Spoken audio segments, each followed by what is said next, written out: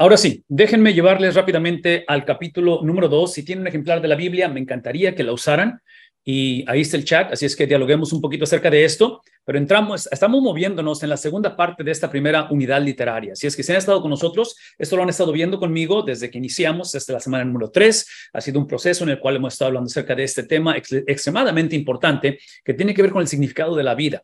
Estamos hablando acerca, y ya no voy a repetir lo que he dicho anteriormente, obviamente, pero quiero nada más recordarles que, y ahorita que pienso en esto y pienso en el tema que estamos desarrollando en esta tarde, en el capítulo número 2, no sé si a ustedes les ha pasado esto, pero cuando van a un lugar público grande, cuando pienso en un zoológico, pienso en un aeropuerto y ves un mapa a la entrada, cuando entras ves un mapa y necesitas dirección de cómo llegar a cierta sala, o en este caso otra vez si es un zoológico o algo así, un mall donde muchas tiendas, el mapa típicamente inicia diciéndote, tú estás aquí. Aquí es donde tú estás. Entonces ya de ahí tú te orientas hacia el pasillo a la derecha o tal vez esto que está por acá o cualquier dirección. Pero primero te ubicas tú porque el lugar potencialmente es grande en eso. Entonces, quiero que piensen conmigo de esa manera en esta tarde porque tengo la impresión que es exactamente lo que va a hacer el libro de Eclesiastés en el capítulo número 2. Va a iniciar hablando acerca de dónde estás tú. Entonces, si ustedes observan aquí en el PowerPoint, ¿sí? Tú estás aquí. Entonces, esta conversación con respecto al significado de la vida, el propósito de la vida, y en este caso, acuérdense que esto es extremadamente importante, el escritor de Eclesiastés está hablando desde una perspectiva donde él ve la vida, es conocedor del pacto mosaico. La implicación del pacto mosaico, que esto es parte de lo que él va a retar en sus escritos, es precisamente lo que ven en la pantalla. Que la tradición, la sabiduría de la tradición o la mentalidad tradicional de la sabiduría, o en este caso de esta revelación especial que ha dado Dios a través de la Biblia, es precisamente el pensar que cuando obedeces, eres bendecido. Cuando desobedeces, eres maldecido. Entonces menciono esto porque esta es la perspectiva del escritor de Eclesiastés. Y esto tiene que llamar la atención a cada uno de nosotros porque inevitablemente nosotros, típicamente cuando venimos a la Biblia, lo leemos desde donde nosotros estamos. Y no podemos seguir haciendo eso con la Biblia o con cualquier otro tipo de lectura. Tenemos que iniciar donde está el autor. ¿Por qué menciono esto? Esa es la razón que lo menciono. Porque el autor de Eclesiastés no está pensando a través de el cumplimiento del pacto, en este caso el pacto mosaico o de la palabra de Dios. Él está pensando desde la perspectiva que él conoce. Entonces, eso es lo que hemos tratado de poder entender. Inclusive les recuerdo que Eclesiastés es un libro que tiene que interpretarse, leerse e interpretarse a través de la totalidad de la enseñanza de este libro. Y menciono esto porque nuestra tendencia es leer la Biblia no desde donde está el autor, pero desde donde estamos nosotros. Entonces, hablando acerca de Eclesiastés y especialmente el capítulo 2, donde se va a hacer esta pregunta constantemente acerca de la vanidad de la vida, acerca de que no hay nuevo nada debajo del sol. Este tipo de enseñanza o de perspectiva inevitablemente lo queremos imponer a través de donde estamos nosotros. Ahora, todo esto es importante porque, y se los digo de manera personal, y yo sé que ustedes no van a ser la excepción en lo que voy a decir, conectamos y leemos este Antiguo Testamento a través del Nuevo Testamento, pero tenemos que hacerle justicia al Antiguo Testamento, que es la perspectiva de Eclesiastés, pero a la misma vez ver esa aplicación al Nuevo Testamento. Y la razón por qué menciono esto es porque, otra vez, lo que está en la pantalla inicia con el autor diciendo, aquí es donde está él. En cuestión de nosotros nos encontramos, conforme leemos Eclesiastés en el 2023, lo leemos a través de la perspectiva donde estamos. ¿Dónde estamos nosotros? Estamos en medio de las dos eras, de las dos venidas de Cristo. Es lo que tienen en la pantalla. Entonces, aquí es donde tenemos que procesar las preguntas que se va a formar o se va a hacer el escritor de Eclesiastés. ¿Por qué? Esta es la razón. Y aquí es donde me encantaría que me pusieran un poquito de atención. Es porque cuando se trata precisamente de las preguntas que está haciendo con respecto al significado de la vida o el significado de las tragedias, por qué suceden cosas malas. Y otra vez, antes de empezar la clase, hablábamos de diferentes situaciones, especialmente la situación en Hawái, que es bastante trágica, obviamente, y podemos hablar de logros, de triunfos, de bendiciones, cualquiera que sea el caso, si sea una cosa difícil o una cosa agradable, cualquiera que sea el caso, El punto es de que estamos en medio de dos eras. Nosotros por 2000 años hemos vivido en medio de la venida de Cristo, su primera venida, donde Él se encarna y donde Él hace su obra redentora y eventualmente asciende al cielo, y estamos entre esa experiencia y la experiencia de que un día viene por segunda vez. ¿Cuáles son las implicaciones de ellas? Son extremadamente importantes, especialmente como es el caso de Eclesiastés, que está procesando la vanidad de la vida, está procesando el hecho de que va a invertir toda su vida, y en este caso, otra vez, la mayoría de las personas piensan que es Salomón el escritor. Hemos creado un cierto tipo de argumento donde potencialmente no es Salomón, potencialmente es un vidente que está usando a Salomón como el ejemplo para describir. Y menciono todo esto porque ustedes saben que el caso de Salomón llega al pináculo de lo que típicamente una persona desea alcanzar en esta vida. Un hombre de extrema sabiduría, Salomón estoy hablando, un hombre de extrema influencia, de mucho poder, de mucha autoridad, de muchos recursos, que es lo que típicamente el nombre hoy en día sería que un influencer sería, es lo que se usa hoy en día. ¿Qué es el punto? Mi punto es de que él llega a la cúspide de todo esto y se da cuenta que todo es, ¿qué cosa? Todo es vanidad. Entonces, pensar en todo eso, y otra vez quiero que piensen conmigo porque a veces sentimos que echamos las cosas en saco roto. La perspectiva de nosotros con respecto a la Biblia, el hecho de que estamos en las dos eras, es llevarlo rápidamente a lo que dice el apóstol Pablo en Romanos 8:28, cuando él dice, y sabemos que para los que aman a Dios, él asume, escuchen qué decir, Pablo asume que sabemos, que no somos ignorantes de la perspectiva bíblica. Entonces, ustedes saben esto, que la dificultad de la mayoría de nosotros en un momento dado no es tanto la prueba que pasamos, que es difícil, no minimizo la prueba, pero es no tener una perspectiva bíblica de cómo procesar la prueba. El libro de Eclesiastés está retando la perspectiva tradicional de la sabiduría, en este caso, que es la perspectiva de la ley mosaica, como lo acabo de decir. Obedeces, bendición; desobedeces, maldición. Él va a retar esa perspectiva. Entonces, en este caso, Pablo está diciendo, hey, y sabemos, él asume que la audiencia de él, en este caso los romanos, y nosotros, sabemos. ¿Qué es lo que sabemos? Que para los que aman a Dios. Entonces, el concepto de saber, de tener ese conocimiento, no es simplemente cognitivo, no es simplemente doctrinal o no es simplemente académico, pero es un conocimiento de intimidad que nos permite amar a Dios. ¿Qué significa ello? El versículo 29 lo dice con respecto a Romanos 8:29. Ahora, acuérdense, lo que estoy haciendo, estoy explicando las implicaciones de estar en medio de las dos eras. Eso implica que los que amamos a Dios por lo que dice el versículo 29. Amamos a Dios porque nosotros somos, los que amamos a Dios, los que de antemano, ¿qué cosa? Dios conoció. Una vez más, concepto de intimidad. No es solamente de un conocimiento intelectual o cognitivo, pero de intimidad. Dice también, no solamente los conoció, pero también, ¿qué cosa? Los predestinó. Y esta predestinación tiene un propósito, no es elección por elección, no es simplemente porque caprichosamente Dios dice tú sí, tú no, no, no. Es el hecho de que esa elección que Él ha establecido, sí, porque la palabra predestinación ha determinado el destino. El destino es que seamos hechos conforme, ¿qué cosa? A la imagen de su Hijo. Ese es el propósito de ser. El ser hechos conforme a la imagen de su Hijo es el propósito por el cual sabemos que produce que amemos a Dios. Entonces, amamos a Dios porque Él nos amó primero. ¿Cómo nos amó? Una vez más, nos amó conociéndonos, predestinándonos y nos ha hecho o nos está haciendo conforme a la imagen de su Hijo. ¿Cuál es la razón de crecer en similitud a Cristo? Es para que Él, ¿quién es Él?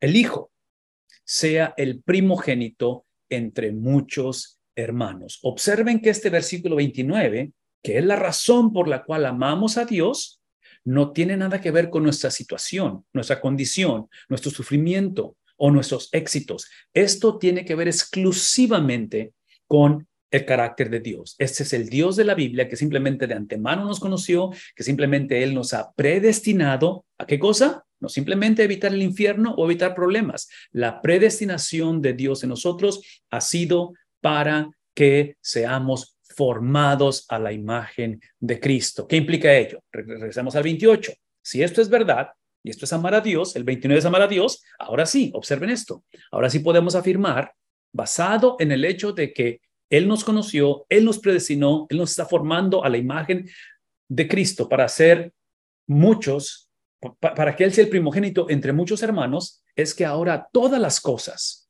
cooperan para bien. Entonces, el hablar de todas las cosas en la vida, el hablar de todas las cosas en nuestro peregrinar, dice él, ayudan para bien. ¿Por qué? No es tanto porque todo lo que nos sucede es bueno, es simplemente que todo lo que nos sucede lo procesamos a través del versículo 29, a través del hecho de que Él me ha conocido, de que Él me ha predestinado, y esa predestinación es para ser semejante a Él, de tal manera que Él se convierte en el primogénito entre muchos, y yo estoy incluido en todo ello. Dice, esto es para los que son llamados conforme a su propósito. Todo lo que quiero que recordemos, y otra vez, conectemos esto con las preguntas que estamos por leer del libro de Eclesiastés. Lo que está llevándonos o trayéndonos, en este caso el apóstol Pablo, y procesar Eclesiastés a través de esta perspectiva, es que podamos llegar al punto en el cual el Eclesiastés está en una situación bastante difícil, porque Eclesiastés está o ha llegado al punto en el cual está diciendo todo es vanidad, todo se echa en saco roto. Por más que nos afanemos, ahorita estamos por leer esto, pero inclusive llega el punto en el cual todo el esfuerzo que he hecho, alguien más se va a beneficiar de él. No sabemos ni para quién trabajamos muchas de las veces. En fin, todo esto que está llevando a cabo y que potencialmente muchos nos hemos preguntado o hemos llegado a esa situación donde sentimos que fue en vano todo lo que se hizo. El apóstol Pablo está diciendo, la manera en la cual evitamos esa mentalidad o esa reacción en el cual caemos en la necedad, nos caracterice la necedad. Y entre paréntesis, déjenme decir esto antes de que me mueva al PowerPoint que tengo aquí con ustedes. El contraste que hace Eclesiastés, que Pablo lo está enfatizando, entre sabiduría y necedad, entre lo que es la sabiduría de Dios y lo que es la necedad humana. El contraste que está haciendo es simplemente que ya sea que eres sabio o ya sea que eres necio, cualquiera de las dos circunstancias donde nos encontremos, sabio o necio, esa posición no garantiza que todo va a salir bien. Es simplemente que independientemente que suceda, el sabio, que no está exento de ser golpeado, y ustedes recordarán, estoy pensando ahorita en esas parábolas donde Cristo habla acerca de los dos hombres, uno sabio, uno necio, uno construye su casa en la roca, otro en la arena. Lo interesante es que ambos son golpeados por la tormenta. Entonces, construir la casa sobre la roca o en sabiduría de Dios no garantiza que no vas a ser golpeado por la tormenta. ¿Cuál es la garantía o cuál es la diferencia? La diferencia es la perspectiva que tienes, donde en este caso Pablo la acaba de describir a través de Romanos 8:28, de que sabemos, aun cuando la situación es bastante confusa, aun cuando mi identidad potencialmente ha sido cuestionada, aun cuando he permitido que mis acciones del pasado definan quién soy o mis temores del futuro, independientemente, Pablo afirma y dice, sabemos, esto es lo que sabemos, no lo que experimentamos, pero lo que sabemos, basado en lo que sabemos, es que los que aman a Dios, y el amar a Dios no es porque la vida tiene sentido, no es porque las cosas salen como dicen o porque Dios siempre está de acuerdo con mi teología o con mi contexto y manera de pensar. No, no, no. Ahí es donde entra todo lo que dijo el versículo 29. Y lo repito una vez más. Esto es el amar a Dios. Amamos a Dios porque Él nos conoció. Y puedo usar diferentes ejemplos en conocimiento. ¿Recuerdan a Jeremías, al apóstol Pablo, a Juan el Bautista? Desde el vientre de mi madre, ¿qué dice? Me apartó el Señor. Entonces, aun cuando mis padres potencialmente, yo fui como dicen acá, el ups, donde de repente fue un resbalón, no fue planeado, adivinen quién me planeó. Dios me planeó. Entonces, ese conocimiento, dice Pablo, una vez más, dice, porque Él nos conoció, nos predestinó. Esa predestinación es para crecer en similitud a Cristo, no cuando muramos, pero cuando, ahorita en la tierra, en un contexto, otra vez, no ideal, pero en un contexto real. Y esa predestinación es para que Él, ¿quién es Él? Cristo. Cristo sea el primogénito entre muchos hermanos. Entonces, todo esto que estoy mencionando, una vez más, termina con esto, porque aquí es donde quiero moverme a lo que son los versículos de Eclesiastés. Termina diciendo esto: la promesa o la garantía es de que podamos procesar lo inmediato, lo nunca antes pensado, lo irreversible de las experiencias dolorosas, luto, triunfos, cualquiera que sea, lo inmediato lo procesemos a través de lo posterior. Y cuando hablamos de lo posterior, es porque otra vez, piensen conmigo en este término que estamos poniendo en la pantalla. Son las dos eras, ¿verdad? La era presente, que es cuando Cristo viene, establece su reino, su nacimiento virginal. Ese reino es establecido y Él lo establece con su vida, con su ministerio terrenal, eventualmente con todo lo que hace. Y ustedes saben que ese reino ha sido establecido y es un reino victorioso, donde aun cuando ese reino fue establecido en la era presente, y por definición la era presente implica que estamos hablando de la era de la cual Satanás gobierna temporalmente, él es el príncipe del aire, todo eso es una realidad. Por eso es que Eclesiastés está batallando con todo ello. Es la era afectada por lo que pasó en Génesis capítulo 3. Escuchen esto: esa era es la era en la cual el reino de Dios ha sido establecido, pero no ha sido todavía consumado. Entonces, la consumación de las cosas es en la era que está por venir.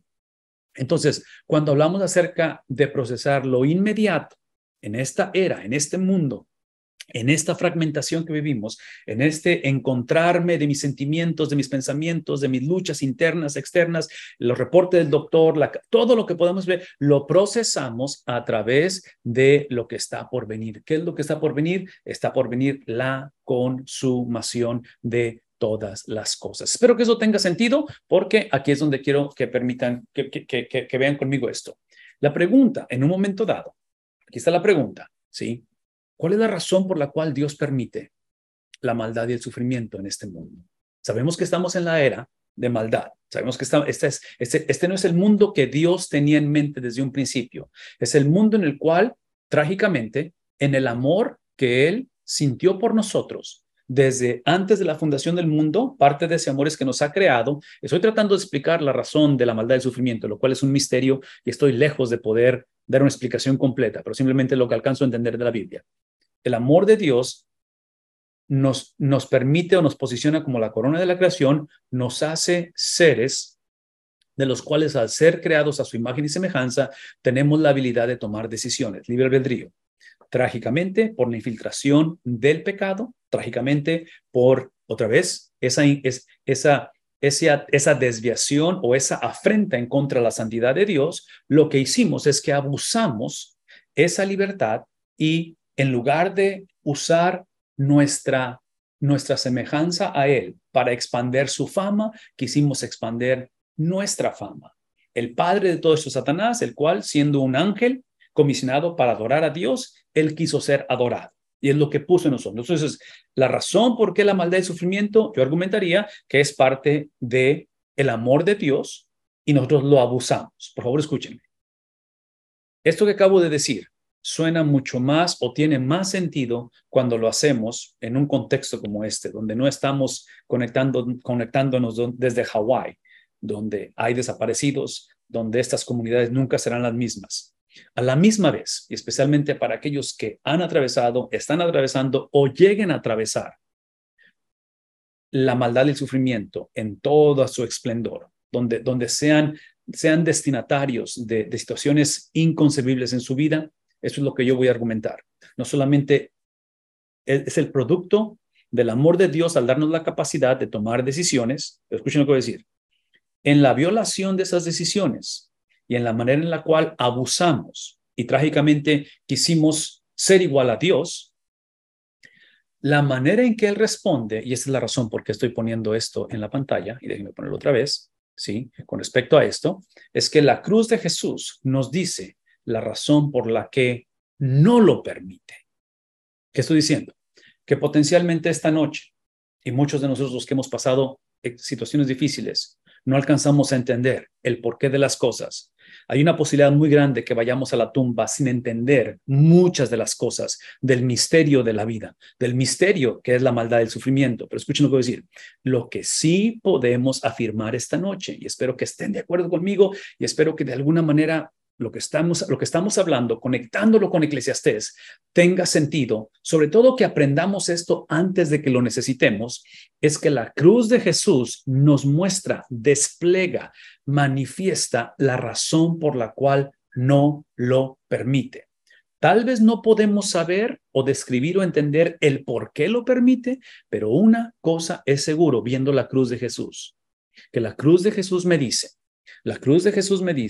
que una de las razones por las que Dios no permite la maldad del sufrimiento es porque Él sea un ser distante, un ser que no entienda el sufrimiento de nosotros, que no entienda la desesperación de pasar luto, de pasar pérdidas, de ver situaciones irreversibles. ¿Por qué? Porque adivinen qué es la cruz.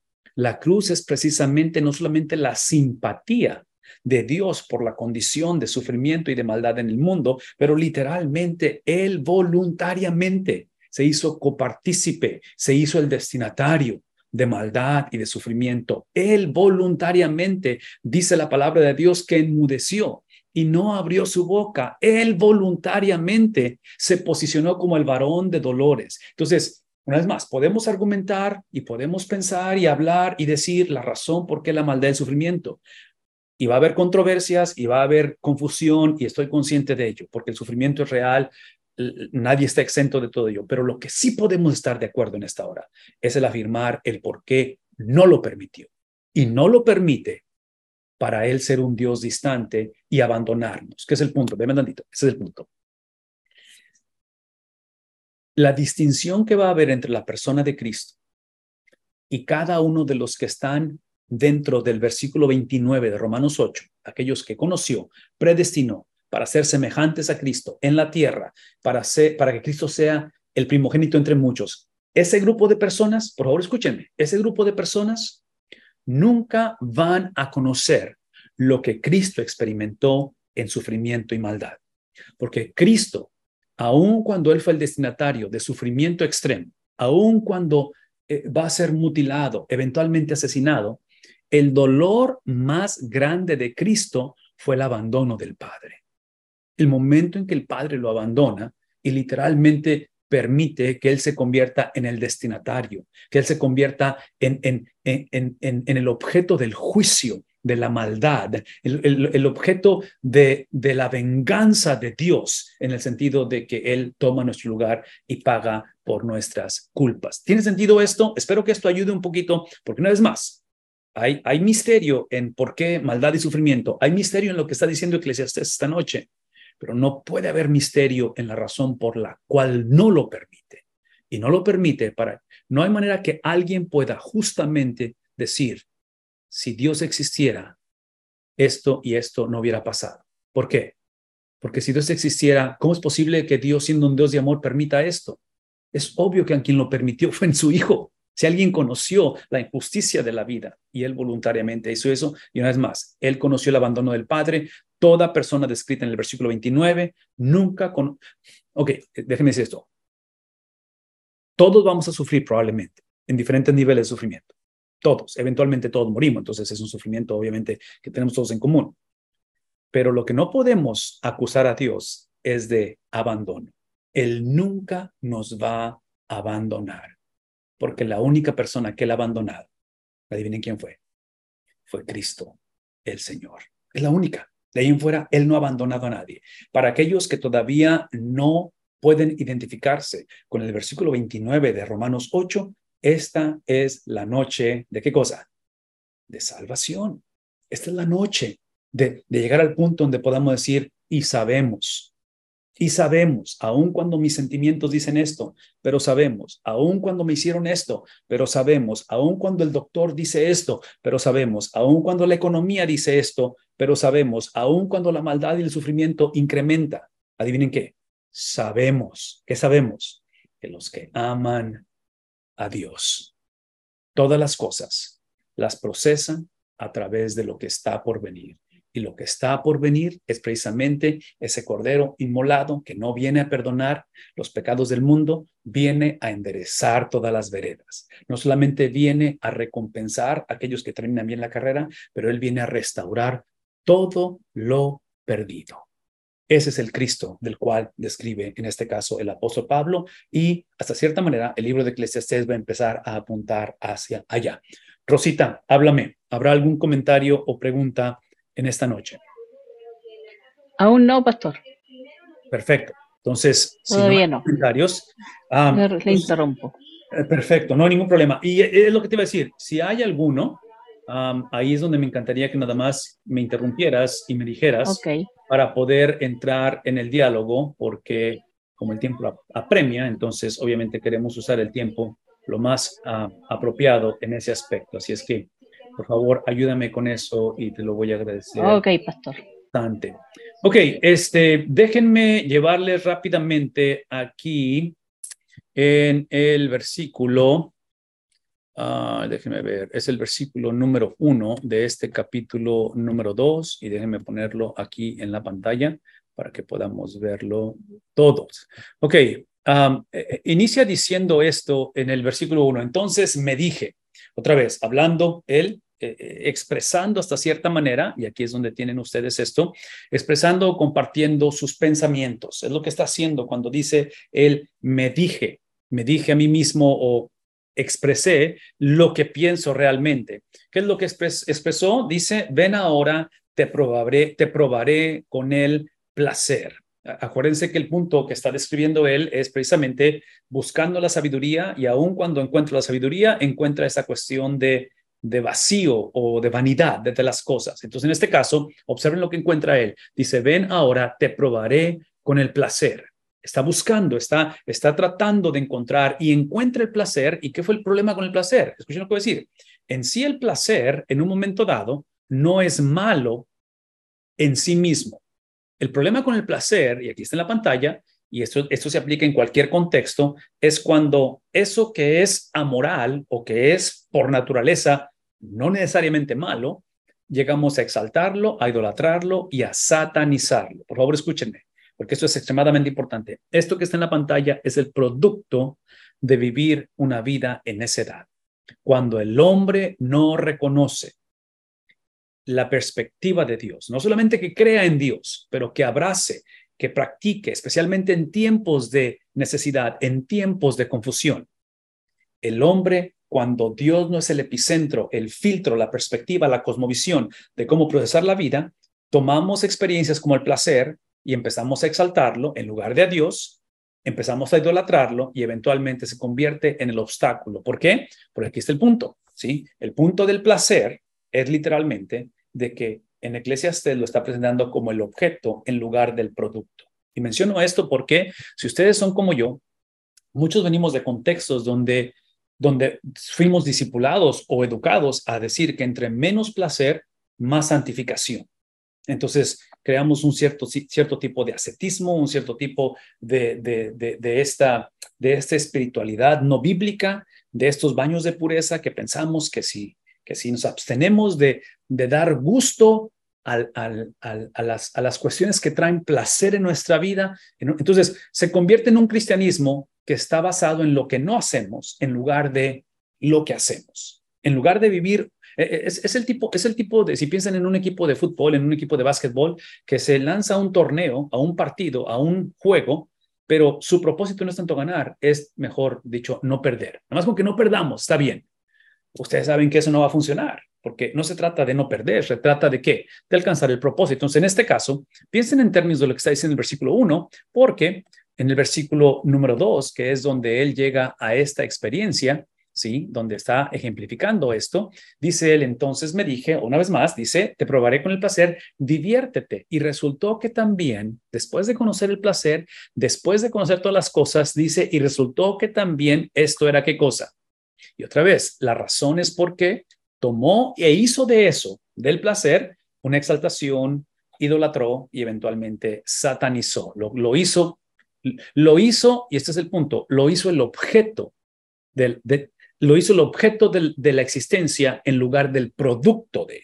No sé si está claro en eso. Ahora, esto que está en la pantalla, una vez más, puede ser aplicado en muchas cosas, y aquí voy a usar un ejemplo que creo que es tangible y creo que es muy contemporáneo en nuestro tiempo, pero es la cuestión del matrimonio, por ejemplo. Bíblico, trascendental, importante que es en fin del tiempo, cuando lleguemos ante la presencia de Dios, no nos vamos a dar el matrimonio, no tendremos, de acuerdo a lo que dice la Biblia, no tendremos lazos sanguíneos que nos unan en el cielo, y parte de ello es porque encontrarnos con Cristo va a ser precisamente para tener las bodas del Cordero. Entonces, menciono todo eso porque en nuestra cultura, recuerden lo que está en la pantalla, ¿sí? Es objeto y producto.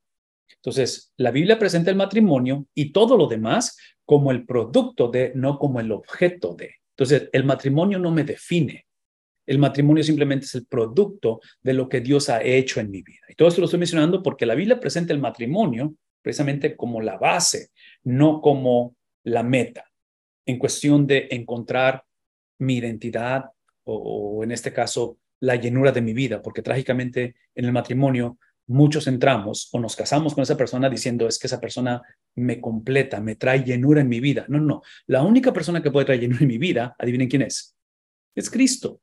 Entonces, típicamente lo decimos de esta manera: solteros vacíos, solteros que ponen su llenura o su esperanza de ser llenos en un montón de cosas y se casan, eventualmente van a poner esa responsabilidad de sentirse llenos, completos, satisfechos unos con otros. Son personas que están destinadas a vivir miserablemente.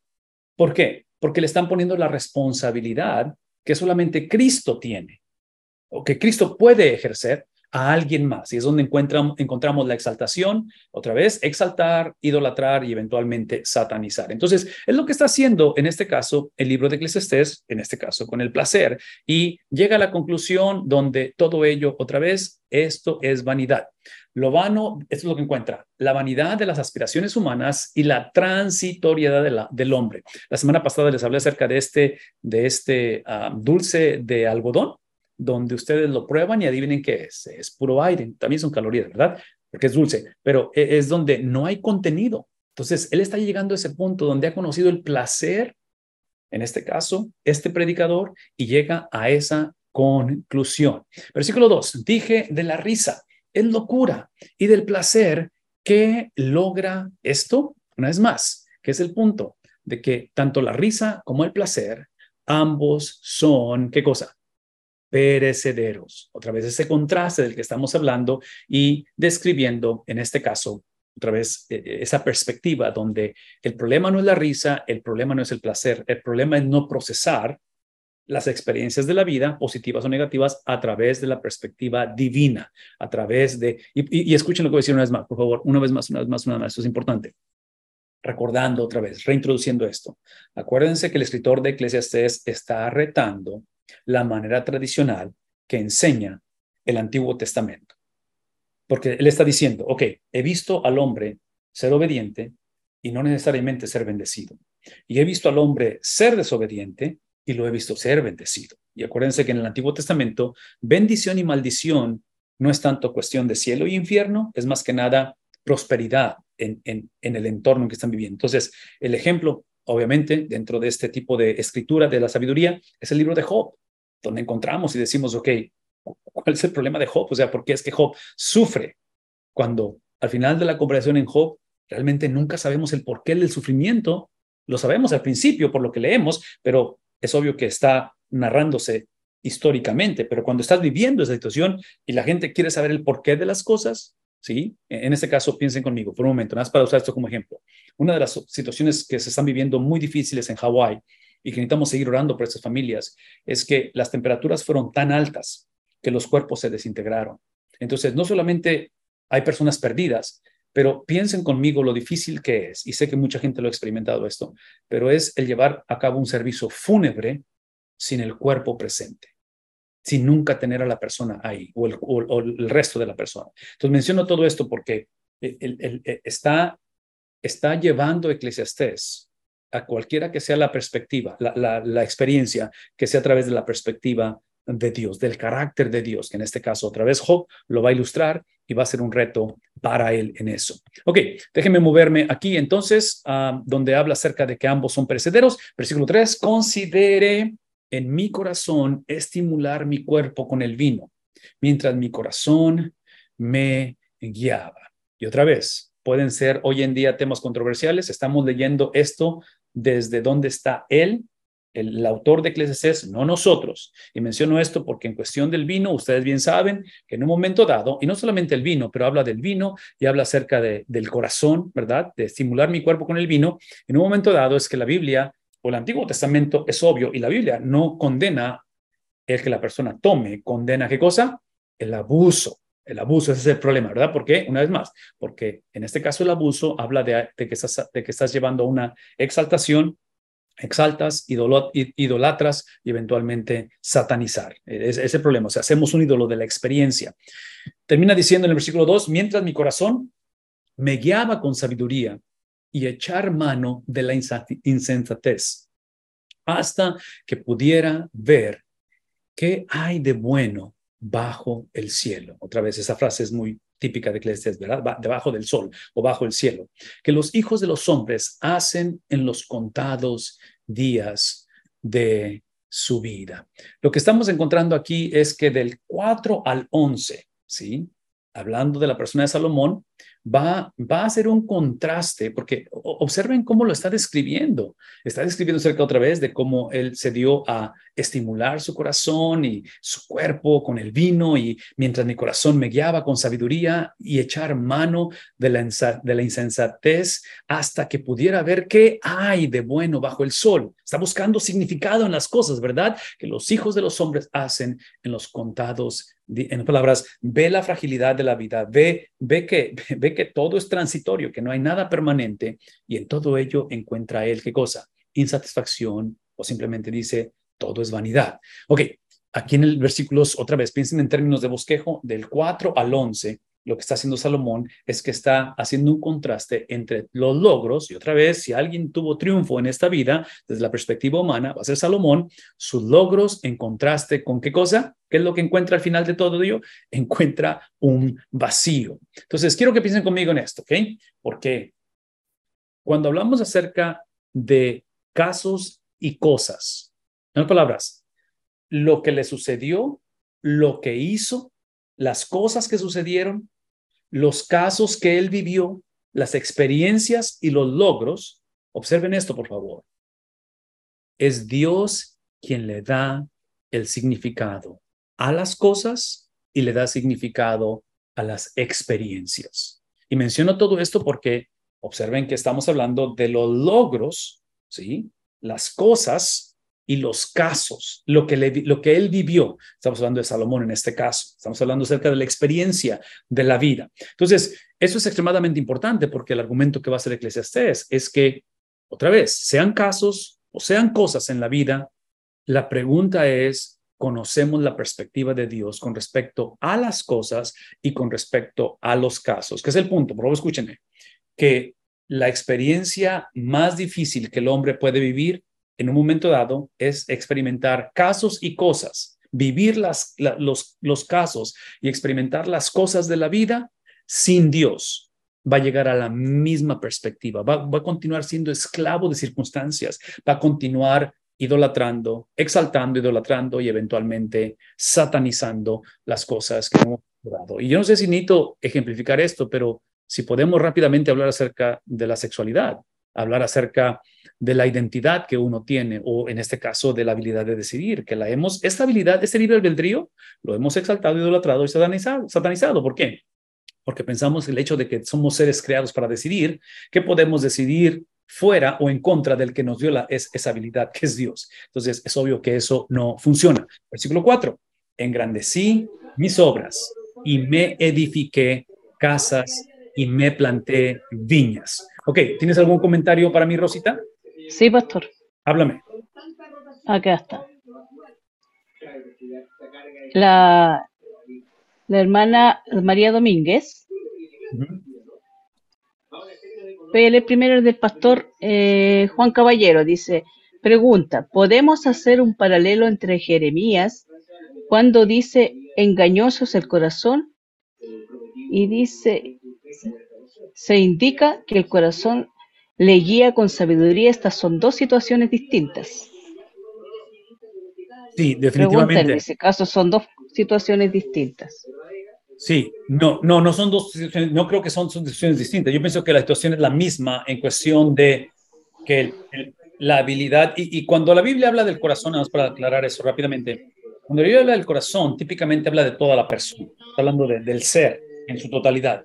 Entonces, hablar de un corazón engañoso, hablar de una persona que se engaña a sí mismo o que por naturaleza engañamos, obviamente está refiriéndose en la condición del hombre, en esta otra vez, la condición de rebeldía, la condición de depravación, la condición en la cual todos nacemos en todo ello. Entonces, no sé si pudiéramos conectar lo que es las acciones que tenemos con la esencia, con lo que somos, que en este caso nuestras acciones no definen nuestra esencia, pero es nuestra esencia la que define las acciones. Entonces, el punto aquí es, no es tanto que el corazón sea engañoso, lo cual lo es, el punto es si ese corazón ha sido transformado por la perspectiva de Dios, si ha habido una regeneración de ese corazón.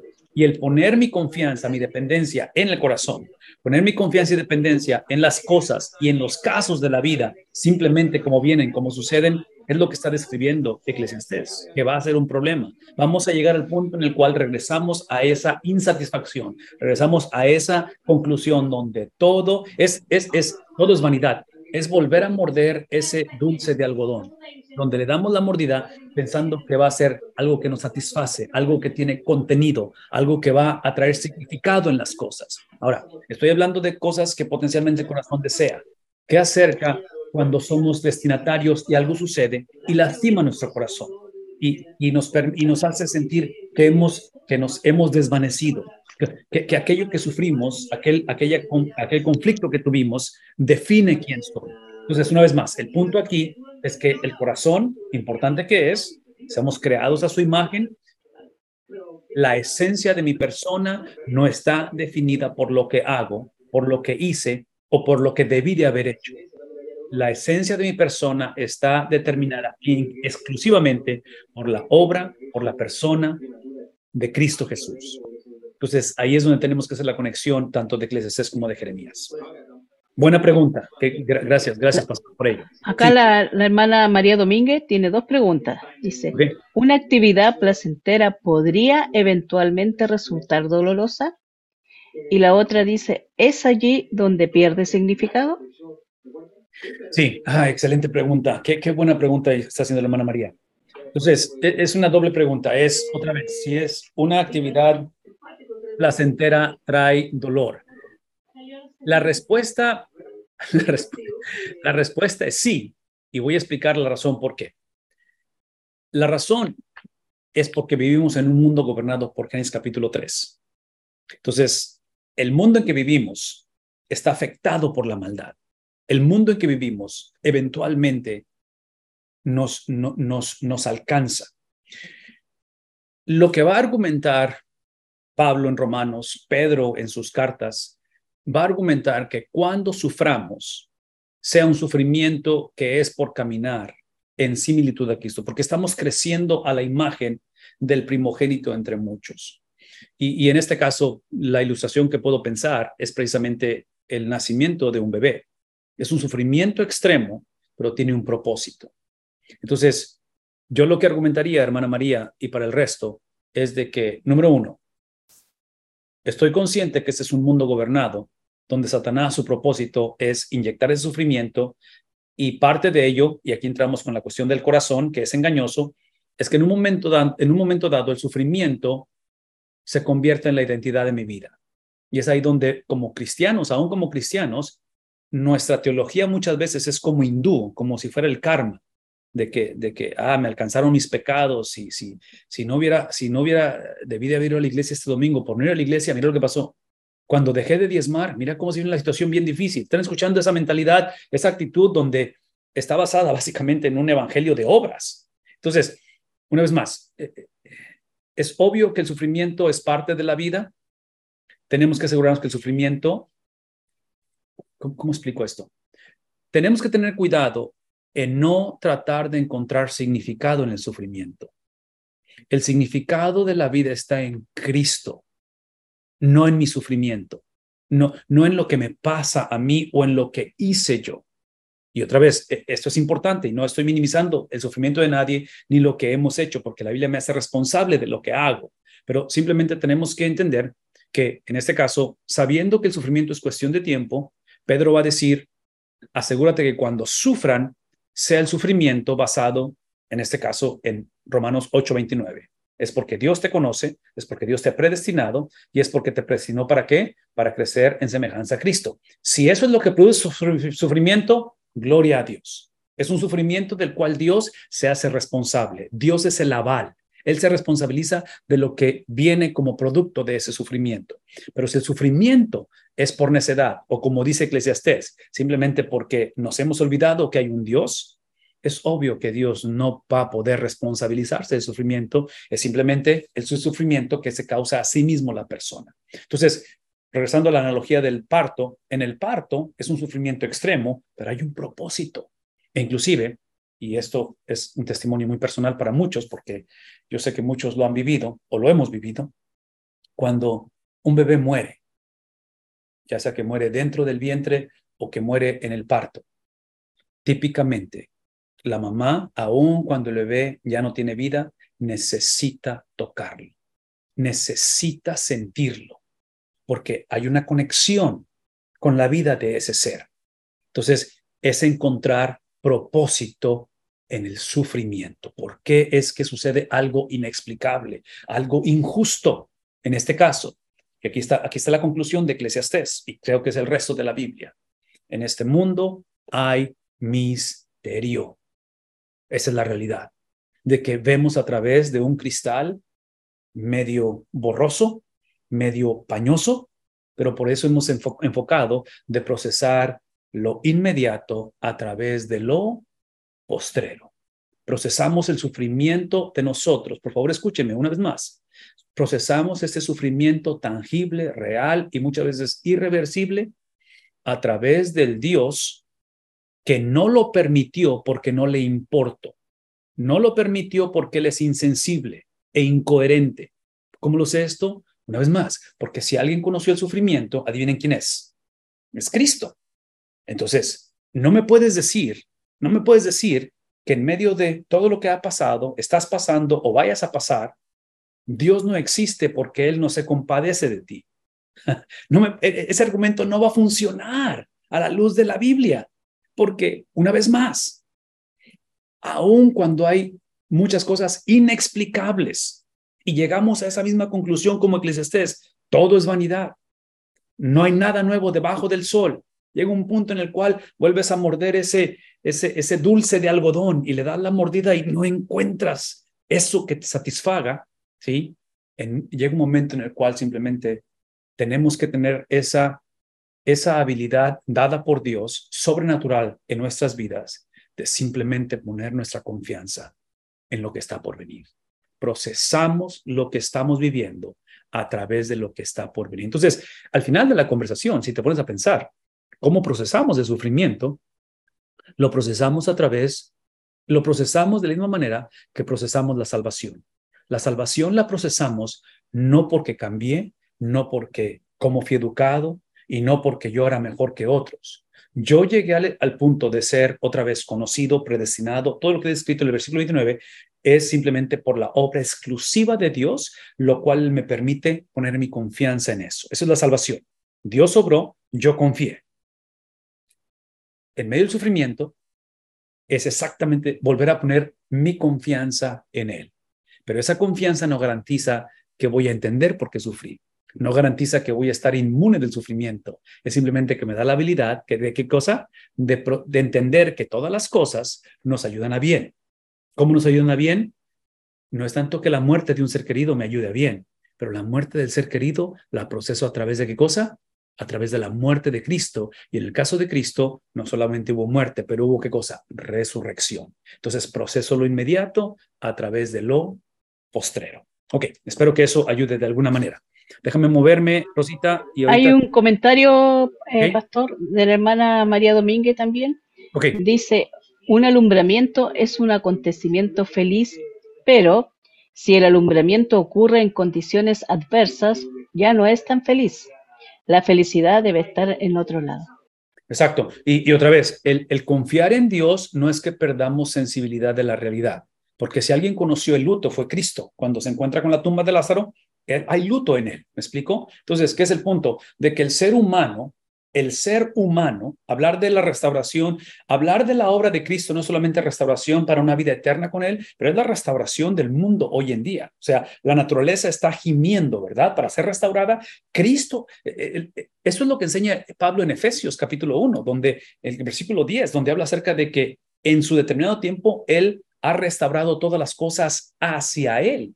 Entonces, estoy mencionando todo esto porque parte de esa restauración es precisamente no perder ese toque con la realidad, donde vivimos en un mundo de fantasía, y en este caso decimos que el pasar por luto, en este caso es por falta de fe. No, no, no, no, no.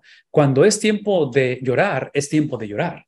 Cuando es tiempo de sufrir, es tiempo de sufrir. Pero una vez más, mi llanto, mi alegría, mis triunfos, mis derrotas, mis pérdidas, mis alcances no determinan quién soy yo. ¿Por qué? Porque todo es efímero, todo es transitorio, porque literalmente la vida pasa, ¿no es cierto? Entonces, esas experiencias, ya sean positivas o negativas, no cambio la perspectiva de que algunas son positivas, otras son negativas. Estoy consciente de ello, pero decirlo una vez más, asegurémonos que no son que el sufrimiento no es por necedad.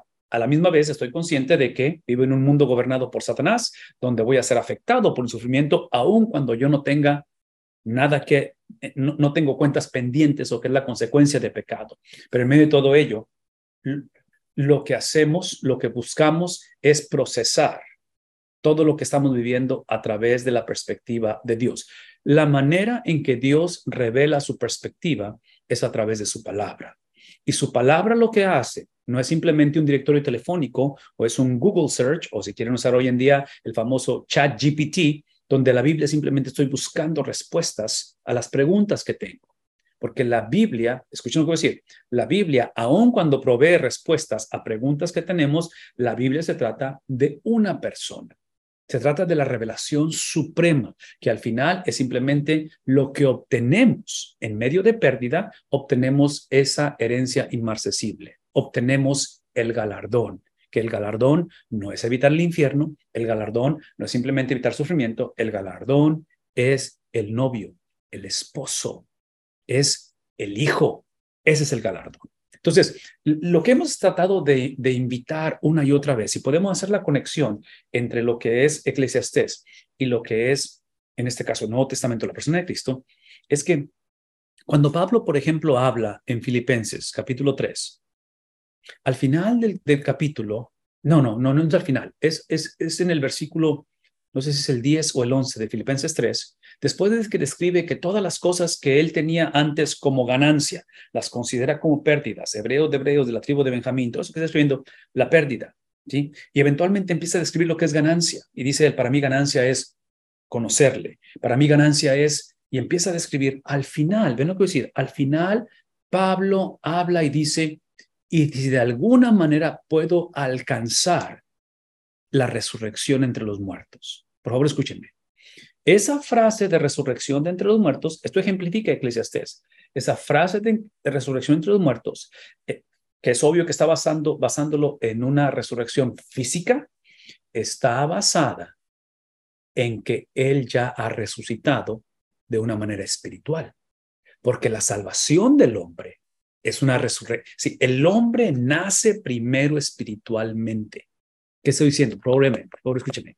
Lo que estoy diciendo es que lo que hace la perspectiva del evangelio, lo que hace la sabiduría de Dios es que me permite distinguir y me permite adoptar un nuevo sistema de valores. Proceso las cosas. Soy afectado de igual manera que todos. No soy el hecho de yo afirmar el evangelio no me hace inmune de yo cometer errores o pecados o de yo ser víctima de situaciones. Entonces, a todos nos afecta el pecado y seguimos siendo pecadores simultáneamente que somos justificados. Pero lo que sí hace, y por eso Pablo lo está ejemplificando en el capítulo 3 de Filipenses, está ejerciendo, está expresando un nuevo sistema de valores, donde ustedes, hablando de los judaizantes, ustedes que quieren regresar a lo que más valoran, que es la ley, el judaísmo, Pablo está diciendo, no. Mi nuevo sistema de valores es que lo que me ha pasado espiritualmente hablando, lo quiero experimentar físicamente hablando. Por favor, me entendido. Esto es importante. Y esto va a sonar completamente tajante. Espero que nadie se desconecte. Espero no ofender a nadie. Pero posiblemente, lo que el sufrimiento saca a flote, las calamidades exponen en nuestro sistema de valores. Entonces, si no valoramos, en este caso, la resurrección de entre los muertos, físicamente hablando, si no estamos viviendo la realidad de ese futuro que está prometido y que creemos que Él viene por segunda vez, si eso no es el filtro a través de cómo proceso el sufrimiento inmediato, en el momento, potencialmente es porque no ha habido una transformación en mi espíritu. Potencialmente es porque todavía filtro la vida a través de mis valores antiguos, de cómo fui creado, de la manera, mis preferencias personales. Y otra vez, tal vez sea una persona muy moral, tal vez eres una persona de mucho conocimiento bíblico, pero si no ha habido una transformación en el ser, si no ha habido una regeneración en el corazón del hombre, eventualmente ese hueco, ese vacío, esa vanidad en el corazón del hombre sale a flote en cómo procesamos pérdidas y ganancias en este mundo. Cómo escuchamos la realidad de la vida, cómo procesamos la incertidumbre del futuro, cómo vemos el envejecer de nuestros cuerpos, la fragilidad de nuestros cuerpos, en fin, ustedes saben, e inclusive el triunfo, si es que ponemos nuestra confianza en los logros que hemos tenido. Espero que esto ayude de alguna manera. Rosita, me voy a mover tantito. Si hay más comentarios o preguntas, ahorita los No dejo. hay más, no hay más, continúa. Perfecto. Déjeme moverme entonces para avanzar aquí en estos versículos rápidamente. Y otra vez, versículo 4, que está describiendo otra vez el contraste entre los logros y el vacío, que en este caso Salomón ha encontrado. Dice: engrandecí mis obras, me edifiqué casas y me planté viñas. Me hice de jardines. Vean el común denominador del pronombre personal, mis obras. Edifiqué mis casas, me planté. ¿Ven la cuestión del común denominador? Que soy yo, ¿sí? Dice: me hice jardines y huertos y planté en ellos toda clase de árboles. Esta cuestión de jardín habla de una persona de muchos recursos. Ustedes saben que es una característica de Salomón. Obviamente, en cuestión de alguien que tuvo riquezas en abundancia y una influencia. En otras palabras, Salomón, si ustedes recuerdan históricamente, y yo no sé si pudiéramos tomar ventaja de esto, pero lo voy a hacer rapidito porque creo que vale la pena recordar esto. Denme un segundo porque quiero que ilustremos esto con respecto a Salomón. Lo que estoy buscando es la línea del tiempo del Antiguo Testamento. Déjenme buscarlo aquí, ya lo encontré. Ok, ¿se acuerdan de esto? Porque esto es sumamente importante. Lo encontré, pero no lo encontré. Es que encontré el de inglés. Déjenme buscar el de español rápidamente. Aquí está. Español. Y aquí está. Ok, este es el punto que estoy tratando de hacer. Cuando piensan en Salomón y pensamos en la realidad de la vida de él, déjenme ver si lo puedo compartir. Aquí está. En las riquezas de Salomón, una de las cosas que no le hacemos justicia a Salomón es que, si ustedes ven aquí en la pantalla, la línea del tiempo del Antiguo Testamento, esta es la sección, aquí en este número 4, es la sección de la monarquía unida. Y en esta monarquía unida encontramos el paréntesis a Saúl, David y Salomón. Este es el pináculo, hasta cierta manera, de la cultura hebrea, de los judíos, en cuestión de éxito, en cuestión de prosperidad, en cuestión de la presencia de Dios, en cuestión de, otra vez, hablando de David. O sea, estamos hablando, y en medio de todo ello, ahora sí, lean conmigo lo que está diciendo, ¿sí? En medio de tanta prosperidad, estamos encontrando un tiempo otra vez de abundancia, y en medio de todo ello, esto es lo que él dice.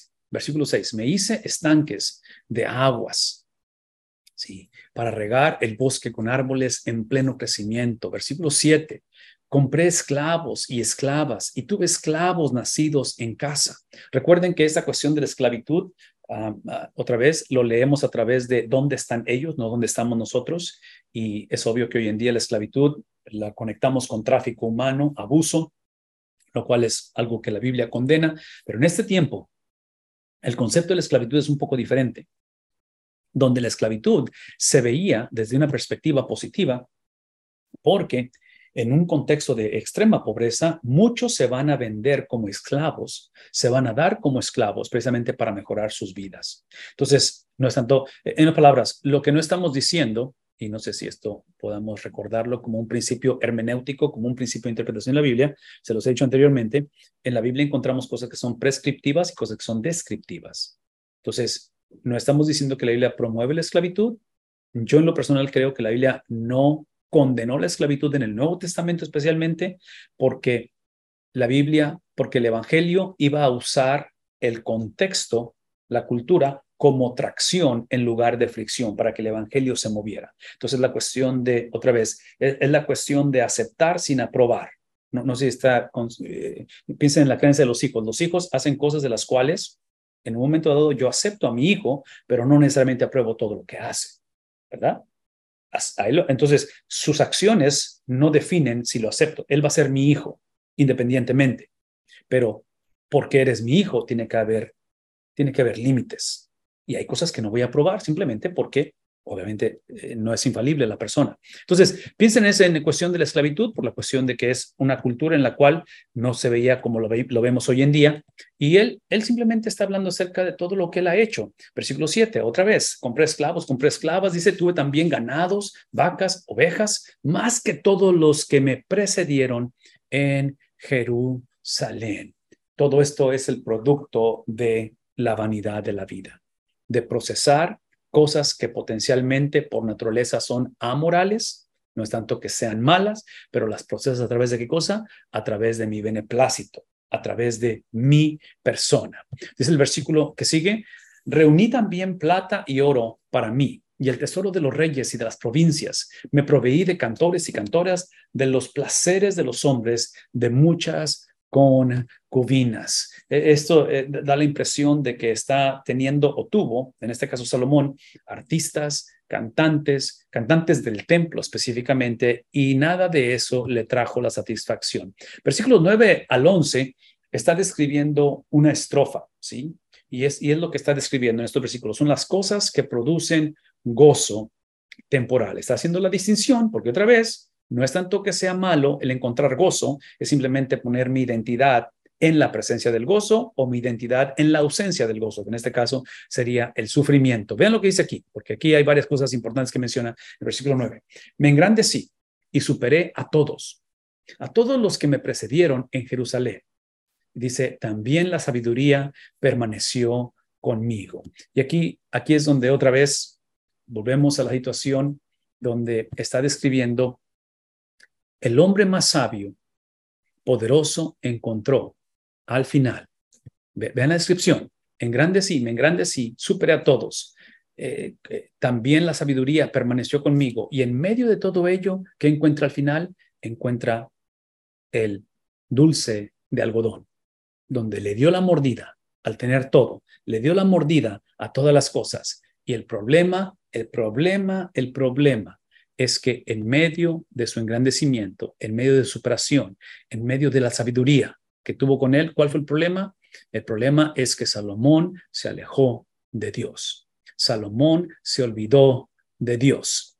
Yo no sé si esto lo hemos hablado anteriormente, pero quiero recordarles de esto. Quiero que piensen conmigo por un momento, porque esta es la realidad en que estamos viviendo. El libro se conoce como The Great De-Churching. Está en inglés, no creo que esté en español todavía porque es nuevo, pero es un libro que acaban de escribir. La palabra De-Church, la palabra church, iglesia, tiene que ver con la cuestión del éxodo, de que de acuerdo a sus estudios que se han hecho, de acuerdo a este libro que escribieron 3 pastores, si no me equivoco, ellos estudiando este fenómeno del declive de la iglesia, la salida de la gente que antes estaba en la iglesia, que creció en la iglesia, la gente que aparentemente estaban en las filas del Señor, han salido. El estudio de ellos dice que en los últimos 30 años, estamos hablando de que del 93 para acá, aproximadamente, principios de los 90 para acá, son 40 millones de personas que han salido de la iglesia local en Estados Unidos solamente. Y conociendo los países de Latinoamérica, conociendo Europa, escuchando de las cosas en Canadá, yo argumentaría que por donde quiera está la cosa igual. Tal vez Europa y Canadá, más gente ha salido de la iglesia. ¿Qué es el punto? El punto es que esta experiencia de la salida de la gente, de las iglesias donde ha perdido gente, es precisamente el punto donde el epicentro, el filtro, la perspectiva, la cosmovisión de la experiencia aún religiosa no ha sido Dios. Entonces seguimos predicando un evangelio basado en mis preferencias personales, un evangelio basado en lo que yo pienso, cómo fui educado, la experiencia que estuve con Cristo, la cual no estamos juzgando ninguna experiencia, pero otra vez, si yo regreso a Romanos 8:28, Pablo dice, y sabemos, o sea, tenemos lo que es factible, no tanto lo que es circunstancial, lo que puede ser potencialmente variante y sea mi estado anímico, o sean mis convicciones, o sea, todo eso vale y es importante, pero el apóstol Pablo, otra vez, está hablando acerca de algo que está basado, otra vez, en la revelación de Dios. Por eso es que hemos entendido. En fin, todo esto otra vez lo estoy regresando a la conversación porque observen cómo es que el problema de este hombre escogido por Dios, estoy hablando de Salomón, su problema es que sus casos y cosas fueron sin Dios. Y yo no sé, yo sé que esto va a sonar como un comercial y yo sé que no es justo porque siento que estoy promoviendo el producto que como pastor ofrecemos todo el tiempo, pero la manera de poder mantener, conocer, perpetuar el carácter de Dios como el epicentro de la vida es a través de la predicación de la palabra de Dios y ver lo activo y lo ocupado que estamos como pastores y cómo sacrificamos la predicación, donde constantemente veo diferentes o escucho de diferentes etiquetas del pastorado. Y cuando digo etiquetas o niveles es porque la persona, el pastor, se siente llamado a hacer esto, se siente llamado a hacer aquello. Entonces tiene muchas expresiones del pastorado y en un momento dado, otra vez, la persona es responsable de cómo lo ejerce el pastorado, pero esto es lo que, si hablamos acerca de ese conocimiento o la falta de conocimiento, es porque la predicación ha sido negociada. La palabra de Dios ha sido negociada hoy en día. Entonces, cuando hablamos acerca de estos últimos 30 años, de este de-churching, de la salida del éxodo, yo argumentaría que es el producto de la falta de la doctrina, de la falta de la exposición de la palabra de Dios. Y menciono todo esto una vez más, ¿por qué? Porque escuchen el mensaje de Eclesiastés. Está hablando acerca de logros, está hablando de triunfos, está hablando de cosas basadas en ¿quién? Basadas en el individuo. Y trágicamente, mucha de la enseñanza hoy en día está basado en ¿qué? En alcanzar mi potencial, en llegar a ciertas metas, en poder, otra vez, y yo no creo que sea malo luchar y mejorar y salir adelante, pero no a expensas de lo que es el evangelio y en este caso la exposición de ello. Versículo 10, y de todo cuanto mis ojos deseaban, nada les negué a mis ojos, de nada me privé a mi corazón de ningún placer, porque mi corazón gozaba de todo mi trabajo. Esta fue la recompensa de toda mi labor. Sí, aquí es donde quiero que piensen conmigo en otra vez en esto que hemos hablado anteriormente, que es el ministerio de sucesión, el pasar la estafeta a la siguiente generación, y regreso a la cuestión del de-churching, del éxodo de 40 millones de personas en este mundo que han salido. Quiero que piensen conmigo en esto, porque pensar en el pastorado hoy en día, pensar en responder al ministerio pastoral, es obvio que es un reto, siempre ha sido un reto grandísimo, pero si estamos viendo este éxodo que va a continuar, simplemente gente salir de entre las filas o dentro de la iglesia, la pregunta es, ¿cómo le hacemos? Porque observen el lenguaje. Todo en cuanto a mis ojos deseaban, nada le negué, nada privé a mi corazón de ningún placer, porque ¿qué es lo que hacía? Mi corazón gozaba de todo mi trabajo. Esta fue la recompensa de ¿qué cosa? De mi labor. Entonces, cuando ustedes escuchan este lenguaje, y déjenme ver si puedo regresar a mi gráfica, piensen conmigo en esto, porque esta gráfica es lo que les puse hace un momento con respecto a la línea del tiempo del Antiguo Testamento y observen que desde acá viene el Antiguo Testamento una línea continua, y aquí en este paréntesis de la monarquía unida, a raíz precisamente de esta mentalidad egocéntrica que estamos describiendo, este versículo 10, la consecuencia a pagar es alta y la consecuencia es la división del reino. Vean cómo se hacen dos líneas aquí y se forma el reino del norte, que se le conoce como Israel, el reino del sur, que es el reino de Judá. Capital del reino del norte es Samaria, capital del reino del sur es Jerusalén. Todo esto lo estoy mencionando porque estamos usando la terminología, estamos hablando acerca de esta cuestión de ministerio de sucesión. ¿Qué estamos dejando a la siguiente generación? ¿Cómo le hacemos para transferir los valores de Cristo, de Dios en este caso?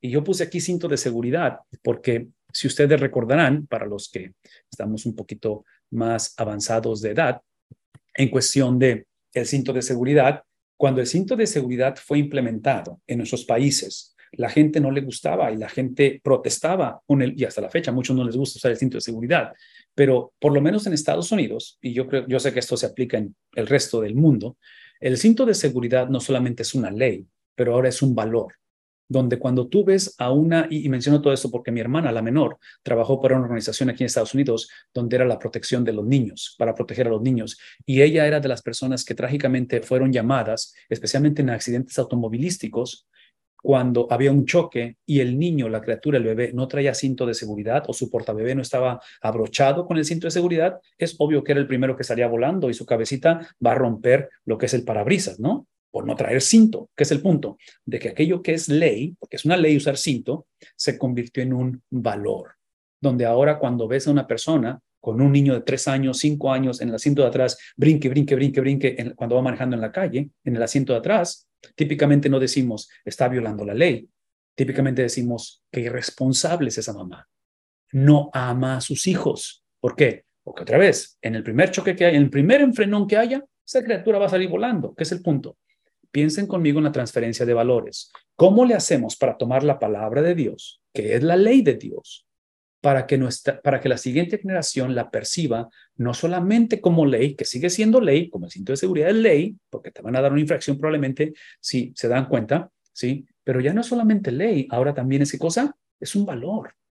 ¿Cómo le haces para que ahora nuestros jóvenes, nuestros niños, nuestros nietos, pensar en esta experiencia de la cual estamos viviendo en una encrucijada de generaciones, en una situación que no es fácil de procesar?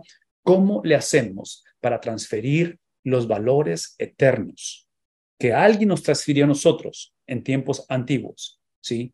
Nos transfirieron. ¿Cómo lo hacemos para transferirlos a otros? Creo que eso es parte de lo que está otra vez describiendo el libro de Eclesiastés y que es un reto. En este caso, está llegando a esa conclusión donde todo es vanidad. Consideré luego todas las obras que mis manos habían hecho y el trabajo en que me había empeñado. Y resultó que todo, otra vez, ¿cuál es la conclusión? Otra vez, todas las obras que mis manos habían hecho, y entre paréntesis, hay cosas que se le atribuyen a Salomón que son únicas en la historia de el pueblo de Dios, el templo que él construyó. ¡Wow! Increíble, ¿no? Entonces, toda la obra que él hizo, el trabajo en que me había empeñado, y resultó que todo era vanidad. Y correr tras el viento, morder otra vez ese dulce, ¿verdad? De algodón, y sin provecho bajo el sol. ¿Qué es la conclusión de Eclesiastés? No Dios, no propósito. No importa cómo me lo presentes, no importa cómo me lo describas, tú quita a la persona de Dios y estás quitando, porque acuérdense, no Dios, entonces, quién es el epicentro de todo ello? Soy yo, ¿no es cierto? Y otra vez, yo no creo que el hombre fue diseñado para ser Dios o para llevar a cabo la función de Dios. No podemos satisfacernos a nosotros mismos. Y si llegamos a satisfacernos, nuestra satisfacción es temporal, es efímera, es una satisfacción transitoria. Y es obvio. Y otra vez, no sé si puedan recordar esto.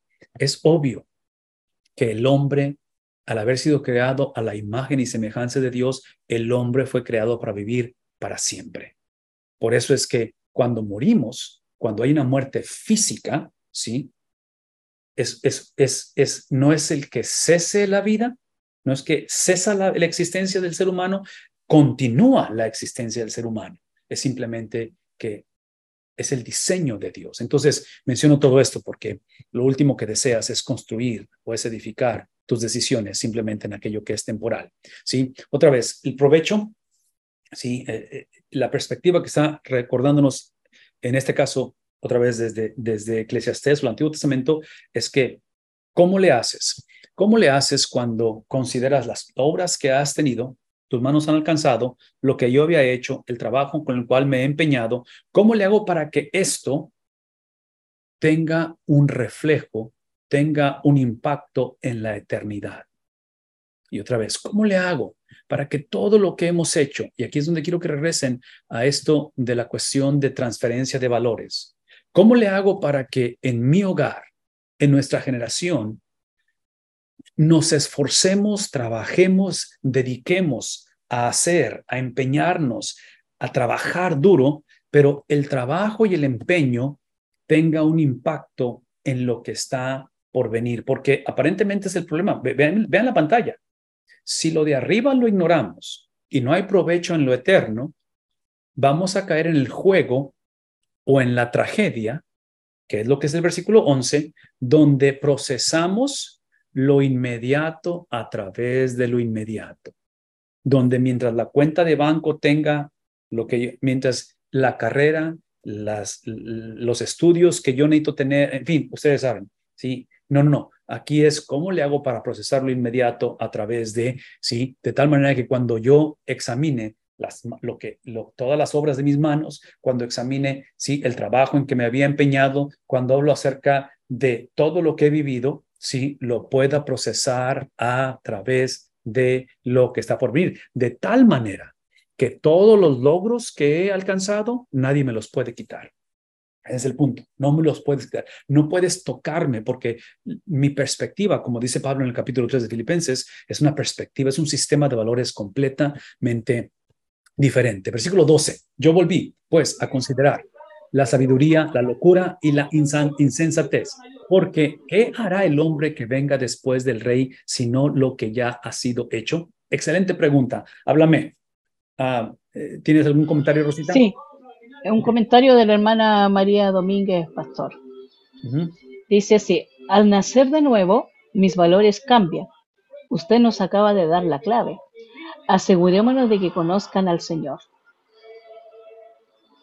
Esa es parte de lo que está tratando de llevarnos el libro de Eclesiastés. El reto que yo veo es en medio de un mundo gobernado por vidas vanas, una generación que hemos normalizado lo que la Biblia ve como necedad. ¿Cómo le hacemos para transferir esos valores? Ese es para mí el reto que yo veo.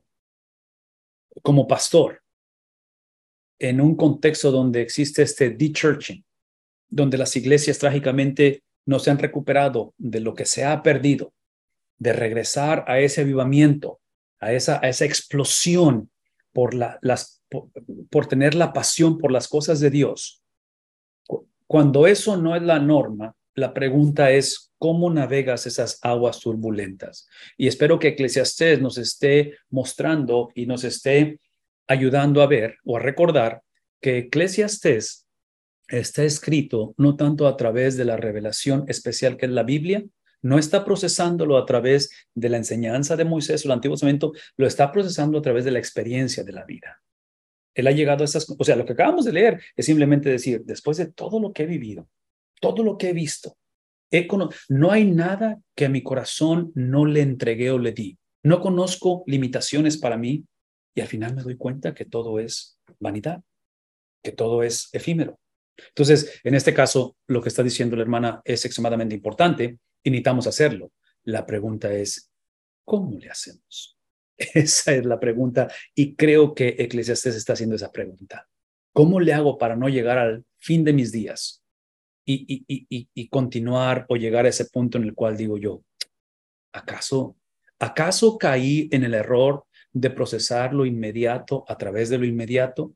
donde eventualmente en mi caminar con Cristo, en mi procesar de la vida, regresé a pensar que simplemente todo es, todo es temporal, de que no hay cosas eternas en esta vida, de que mis decisiones fueron filtradas a través de solamente lo que sentí, lo que vi, lo que palpé, mis sentidos, lo que toqué, lo que olí, lo que me explico. Entonces, ese para mí es lo difícil. Ahora, déjenme hacer un paréntesis aquí porque mi hermana María me permite regresar a estos principios. Este va a ser mi argumento porque voy a tratar de contestar la misma pregunta. ¿Cómo le hacemos? ¿Cómo le hacemos para tomar la ley de Dios y presentarla no solamente como ley, pero como valores, ¿verdad? Cinto de seguridad. ¿Cómo le hacemos?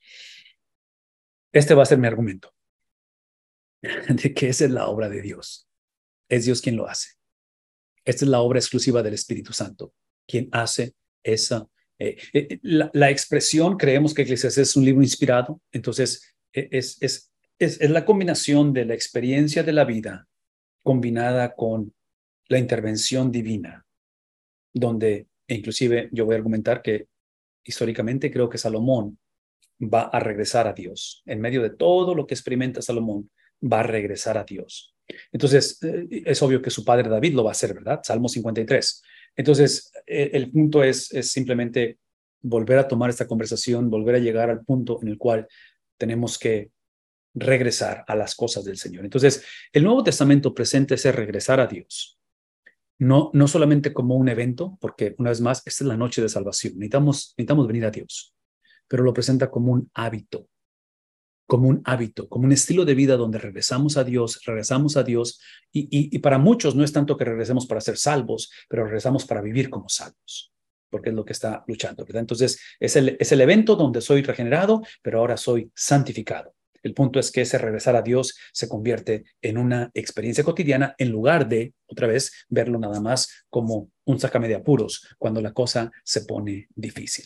Ok, déjame avanzar, Rosita, aquí, si no hay más comentarios. Tenemos unos dos más, pastor. Ok, háblame. Ya, la hermana Soledad Vega dice, un momentito.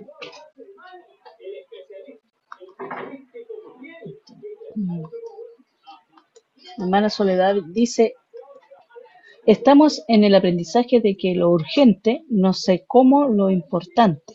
Por ejemplo, estábamos llegando a la tarde y lo urgente como tareas, dice,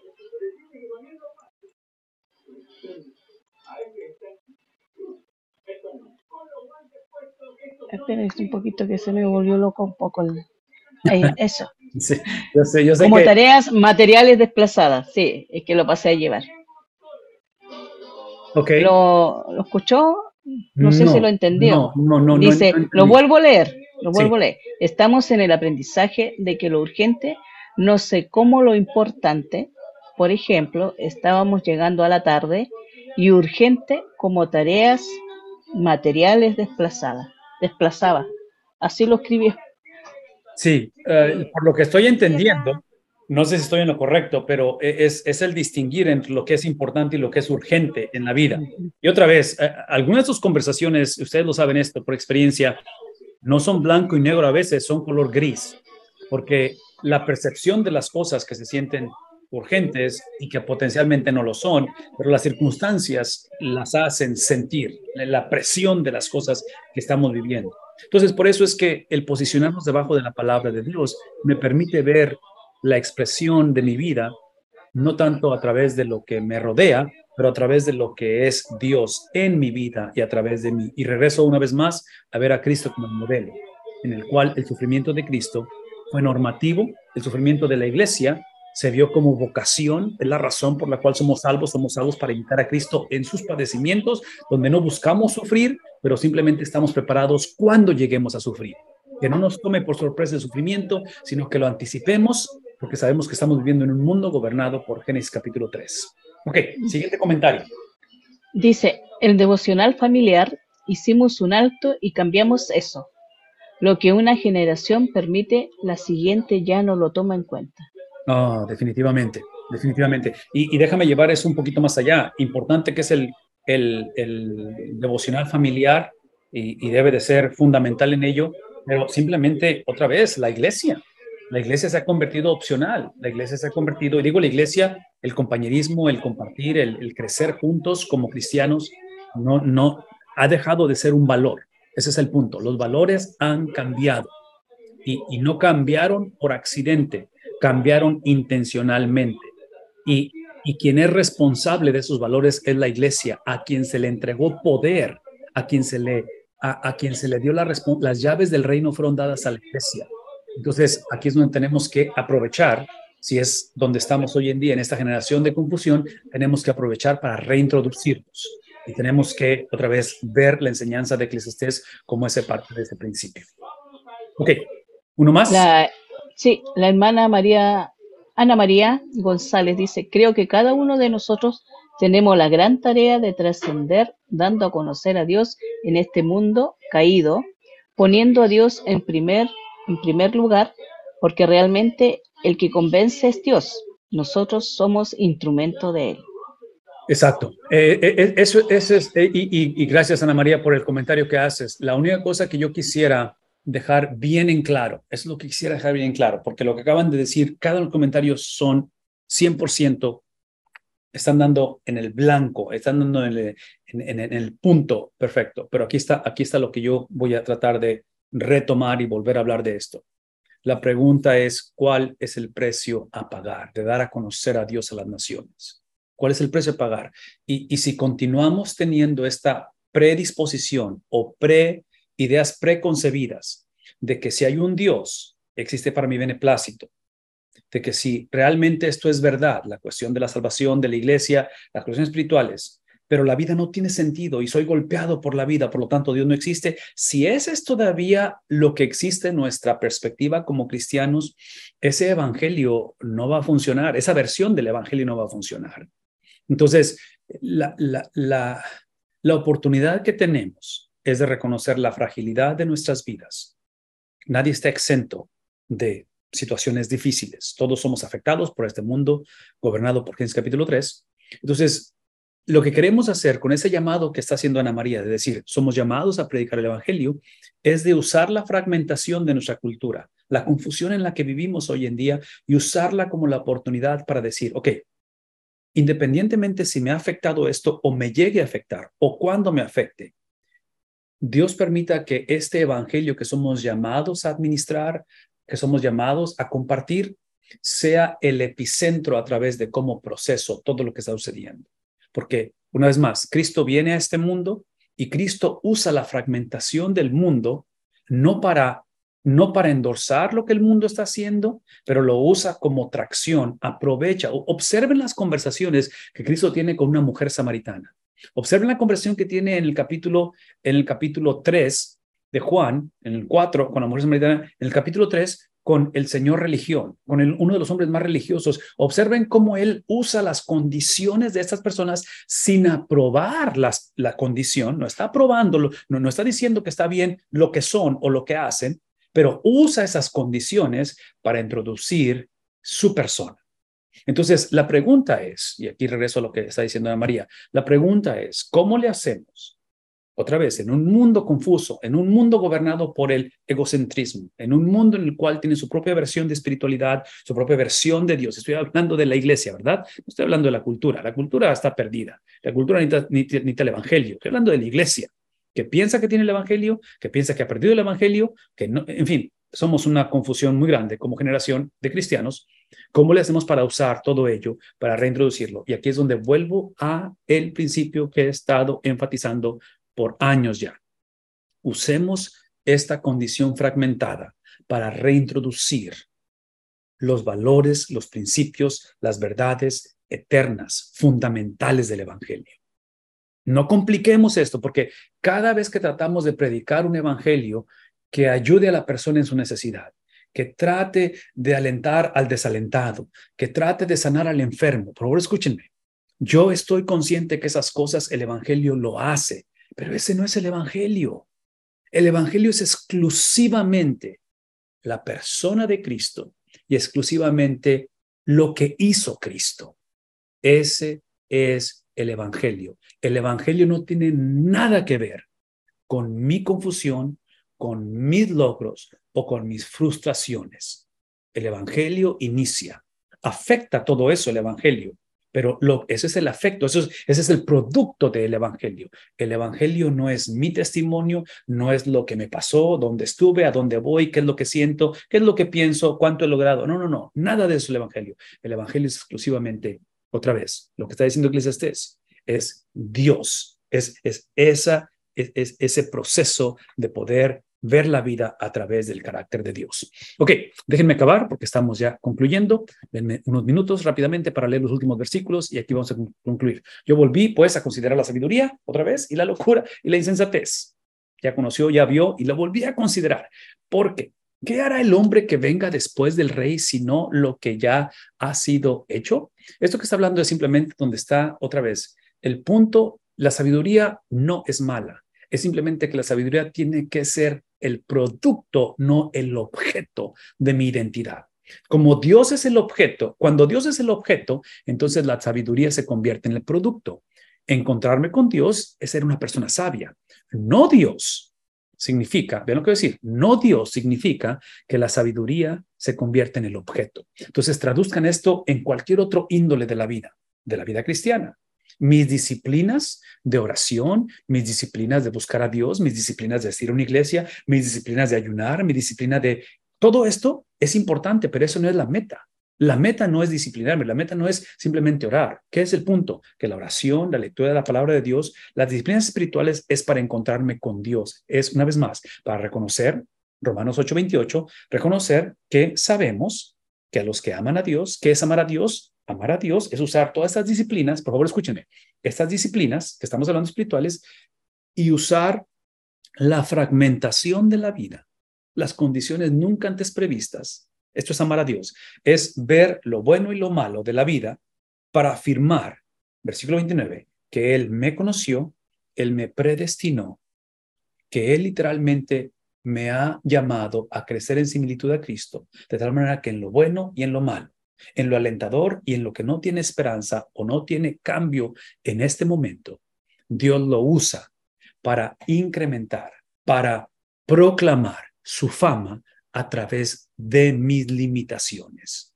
Y todo esto, una vez más, todo esto necesita ser abrazado, predicado, manifestado antes de que lo necesitemos, antes de que venga ese tipo de experiencias difíciles. Entonces, otra vez, es el producto, no el objeto, la sabiduría.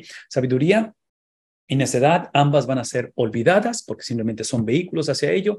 Ambas casas, una vez más, lo que dije hace rato, van a ser golpeadas por la tormenta, ya sea quien la edifique sobre la roca o sobre la arena. Y yo vi que la sabiduría sobrepasa a la insensatez. La sabiduría como producto, una vez más, no como el objeto de ello. El sabio tiene ojos en su cabeza, pero el necio anda en tinieblas, aunque yo sé también que ambos corren la misma suerte. Y otra vez, ¿verdad? En este caso, la diferencia entre el sabio y el necio, y esto lo dije al principio, ¿verdad?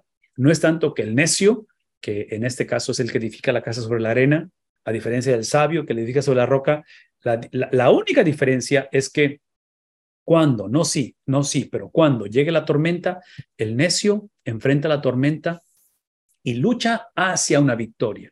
El sabio va a luchar desde la victoria. Entonces, la lucha es porque confiamos, el luchar no me lleva a confiar.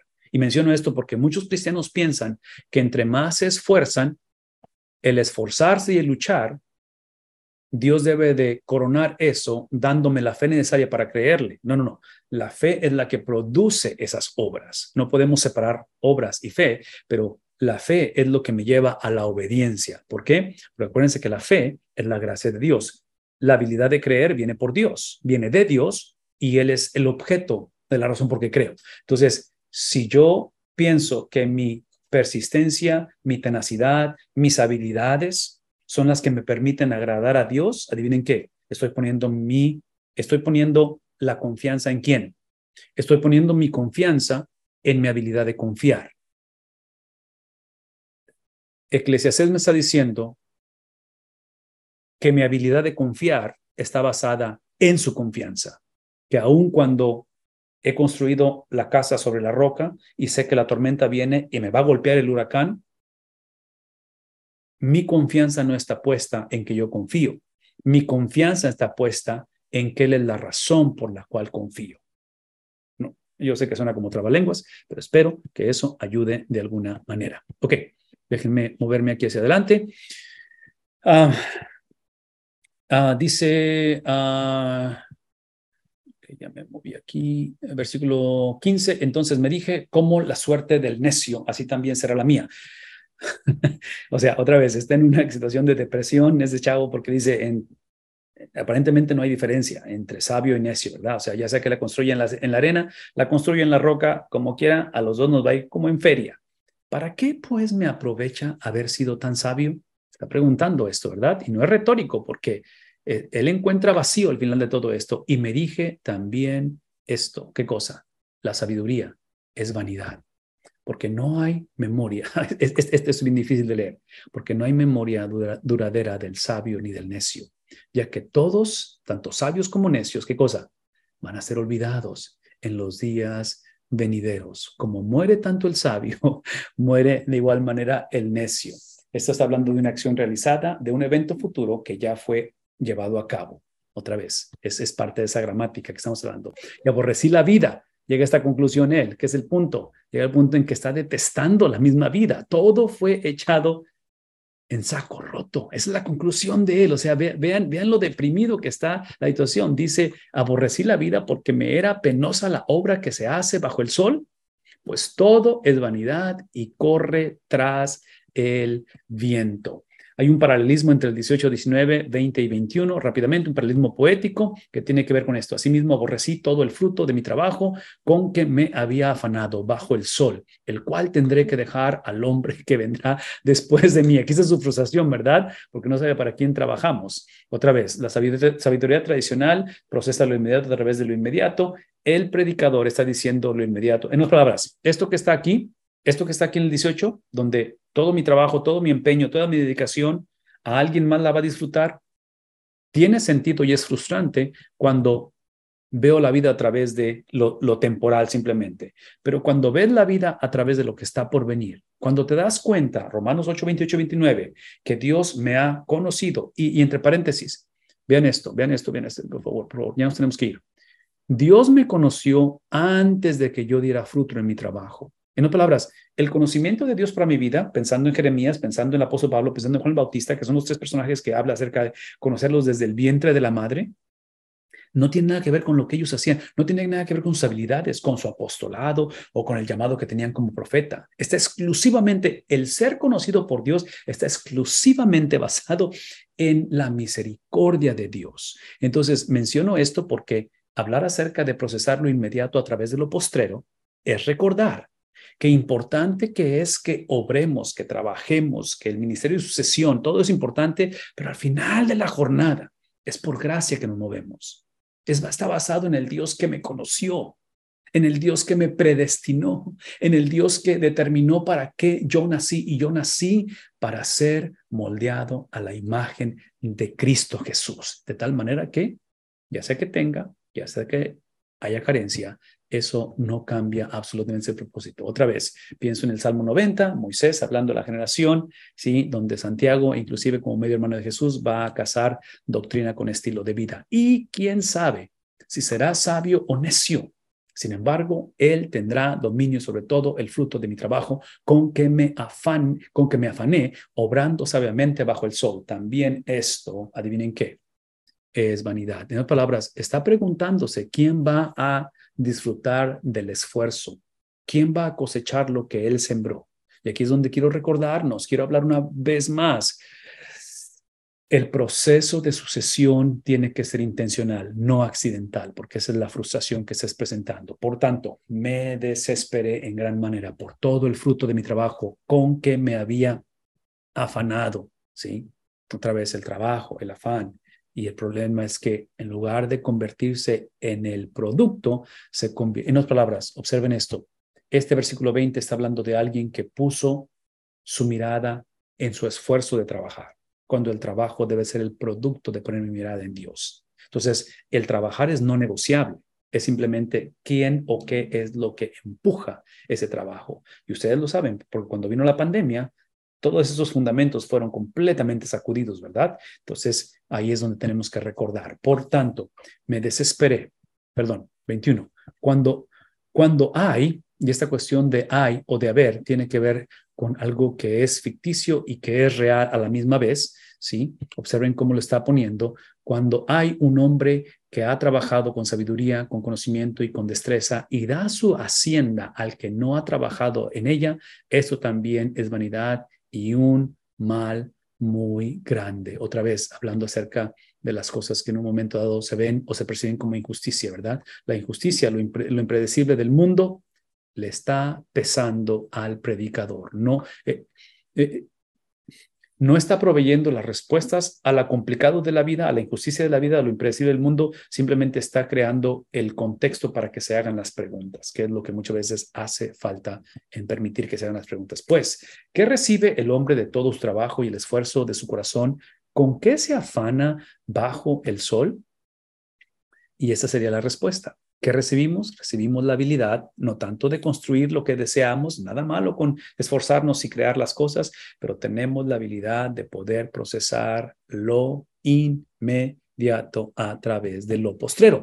Porque durante todos sus días su tarea es dolorosa y penosa. Ni aún de noche descansa su corazón. Entre más tenemos, más nos preocupa, ¿verdad? Las cosas. La vida era muy sencilla antes de casarnos y cuando estábamos solteros y cuando no teníamos nada. Pero ahora es más difícil. Cuando pienso en diezmos de las iglesias, las personas con menos recursos son más fieles en diezmar que los que tienen más recursos porque les va a costar más diezmar.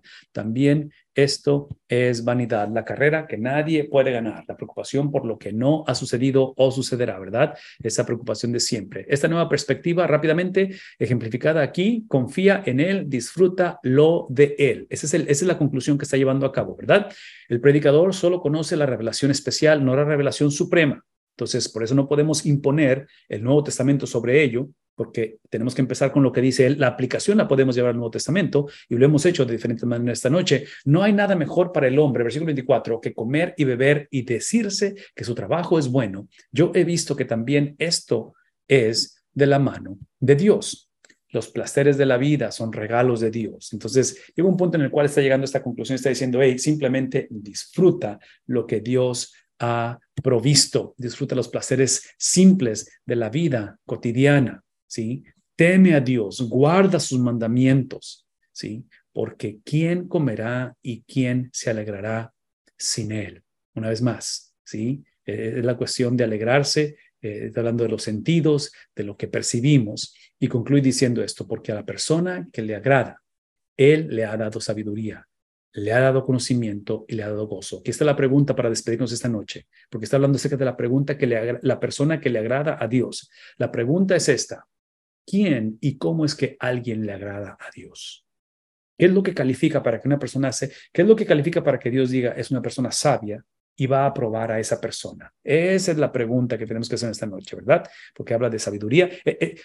Cuando la persona le agrada a Dios, vean lo que Dios le da sabiduría, le da conocimiento y le da gozo. Por favor, escúchenme, ¿sí? Lo que no está prometiendo es la ausencia de problemas. Lo que no está prometiendo es que todo va a suceder o a terminar como Él espera. Es simplemente que va a dar sabiduría, que va a dar conocimiento y que va a dar gozo en medio de un mundo gobernado por la vanidad de esta vida. Y es lo que tenemos que recordar, tenemos que regresar a ello, donde no permitamos que las circunstancias, que las experiencias determinen quién soy yo. Mi identidad está basada en las circunstancias, casos y cosas, en las circunstancias, en las experiencias de una sola persona. Eso es lo que identifica mi vida. Y esa persona no soy yo. Esa persona es Cristo Jesús. Cristo es su experiencia, sus casos y sus cosas son lo que determinan lo que soy yo. Una vez más, Romanos 8:29. Él nos conoció, Él nos predestinó para que las cosas y los casos de Cristo se conviertan en mis cosas y se conviertan en mis casos, para que de esa manera yo vea a Cristo como el hermano mayor, el primogénito entre muchos hermanos. Por favor, escúchenme. Mucha gente hoy en día está escuchando estas palabras y piensan que la promesa es que si Dios te conoció, si Él te predestinó y si caminas en similitud a Él, es para que tú seas el primogénito, es para que tú seas el primero entre todos. No, no, no, no, no. El único que es el primogénito es Cristo Jesús. Somos conocidos, somos predestinados y somos formados a través de Cristo. Cristo es el conocimiento de Dios. Cristo nos dio a conocer. Cristo dio a conocer al Padre, el misterio a través de las edades revelado a través de Cristo Jesús. Entonces somos conocidos a través de Cristo, somos predestinados porque Él fue predestinado y somos llevados a crecer en similitud a Él a través de las experiencias de la vida. Solamente el Dios de la Biblia puede usar la maldad y el sufrimiento para hacernos crecer en semejanza a Cristo. Solamente Él. Entonces vivimos en un mundo en el cual la maldad y el sufrimiento es parte de nuestro entorno. Por naturaleza somos hijos del primer Adán. Entonces la pregunta no es por qué pasé por esto, la pregunta no es por qué Dios permitió esto, la pregunta es cómo es que Dios va a usar lo que sucedió para moldearme a su imagen, para caminar en similitud a Cristo. La invitación que les quiero hacer antes de despedirnos, y Rosita, no sé si hay algún otro comentario o pregunta, pero la invitación es que antes de que se duerman esta noche, lean Filipenses capítulo 3, especialmente del versículo 6, 7 en adelante hasta el 11. Nos vamos a dar cuenta de esa plegaria, de esa expresión del apóstol Pablo, anhelando, deseando de lo profundo de su corazón. Y ustedes recordarán que Filipenses es una carta de prisión. Así que Pablo tenía todo el derecho de invertir toda la carta pidiendo que alguien lo sacara, que pagara la fianza. Es lo último que él está pensando.